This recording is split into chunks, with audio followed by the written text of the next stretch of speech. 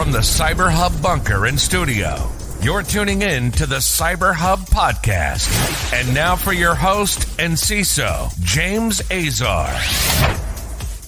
Good morning, security gang. Welcome to another episode of the Cyber Hub podcast, Tuesday, October 18th, 2022. We've got a great episode for all y'all today with a critical Apache Commons Zeroday. A critical RCE vulnerability has been discovered in Cobolt Strike.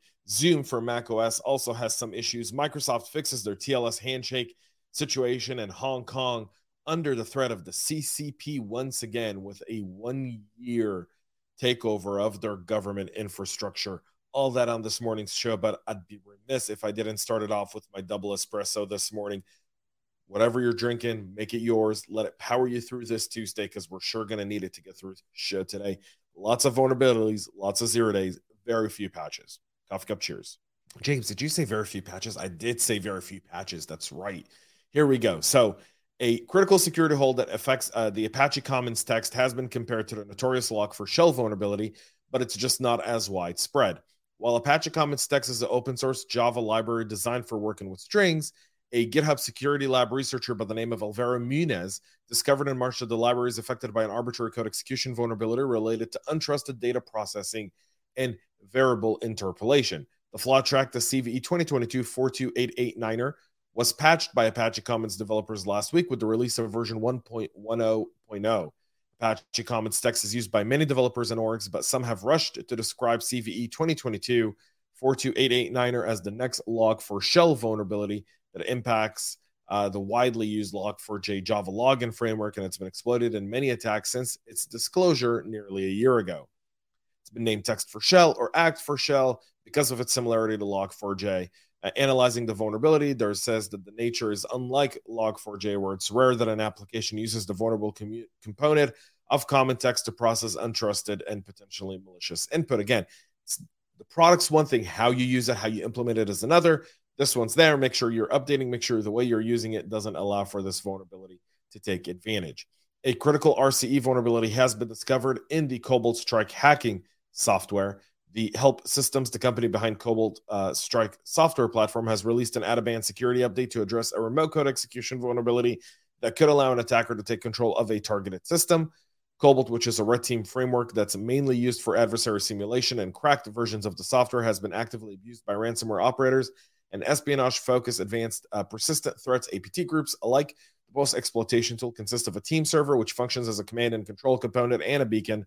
The default malware used to create the connection to the team server and to drop the next payload. The issue tracked the CVE 2022-42948, affects Cobolt Strike version 4.7.1, and stems from an incomplete patch released on September 20th to rectify a cross-site scripting vulnerability that could lead to remote code execution. So it was found to be triggered in specific cases using the Java Swing framework, the graphical user interface toolkit that was used to design Cobolt Strike. So you want to make sure you keep an eye on that. Zoom for macOS contains a high-risk security flaw. So Zoom has rolled out a high-priority patch for macOS users alongside a warning that hackers could abuse the software flaw to connect and control Zoom apps. The vulnerabilities carries a CVSS score of 7.3 out of 10 and is documented as a debugging port misconfiguration that's opened by the Zoom client on macOS machines. Make sure you update your Macs. Here, gentlemen and ladies, security gang. Microsoft fixes the Windows TLS handshake failures in an out-of-band update. So another out-of-band update here where Microsoft issuing a non-security update to address the issue triggering the SSL and TLS handshake failures on the client and server platforms. On affected devices, users will see a sec_illegal_ message error in application when connecting to servers experience issues.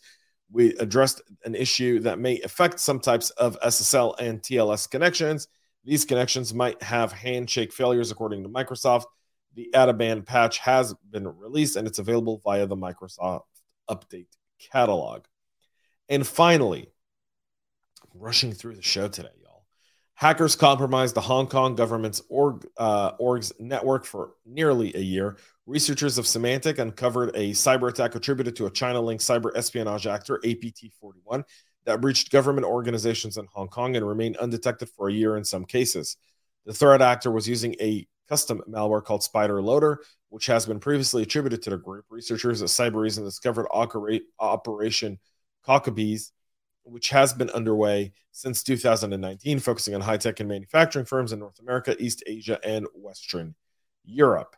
The Spider Loader, in Operation Cockabee, Winity used a new version of the Spider Loader backdoor. Semantics report indicates that the hackers continue to evolve the malware, developing several variants on all targets, all with the same functions, using the crypto PP C++ library, abuse of the run DLL32exe, and compiled as a 64-bit DLL modified copy of the SQLite 3 DLL for managing SQL databases.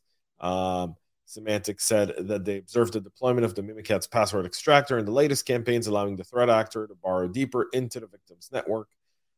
So China is even going after its own. After taking over the poor folks of Hong Kong, they're still targeting their government.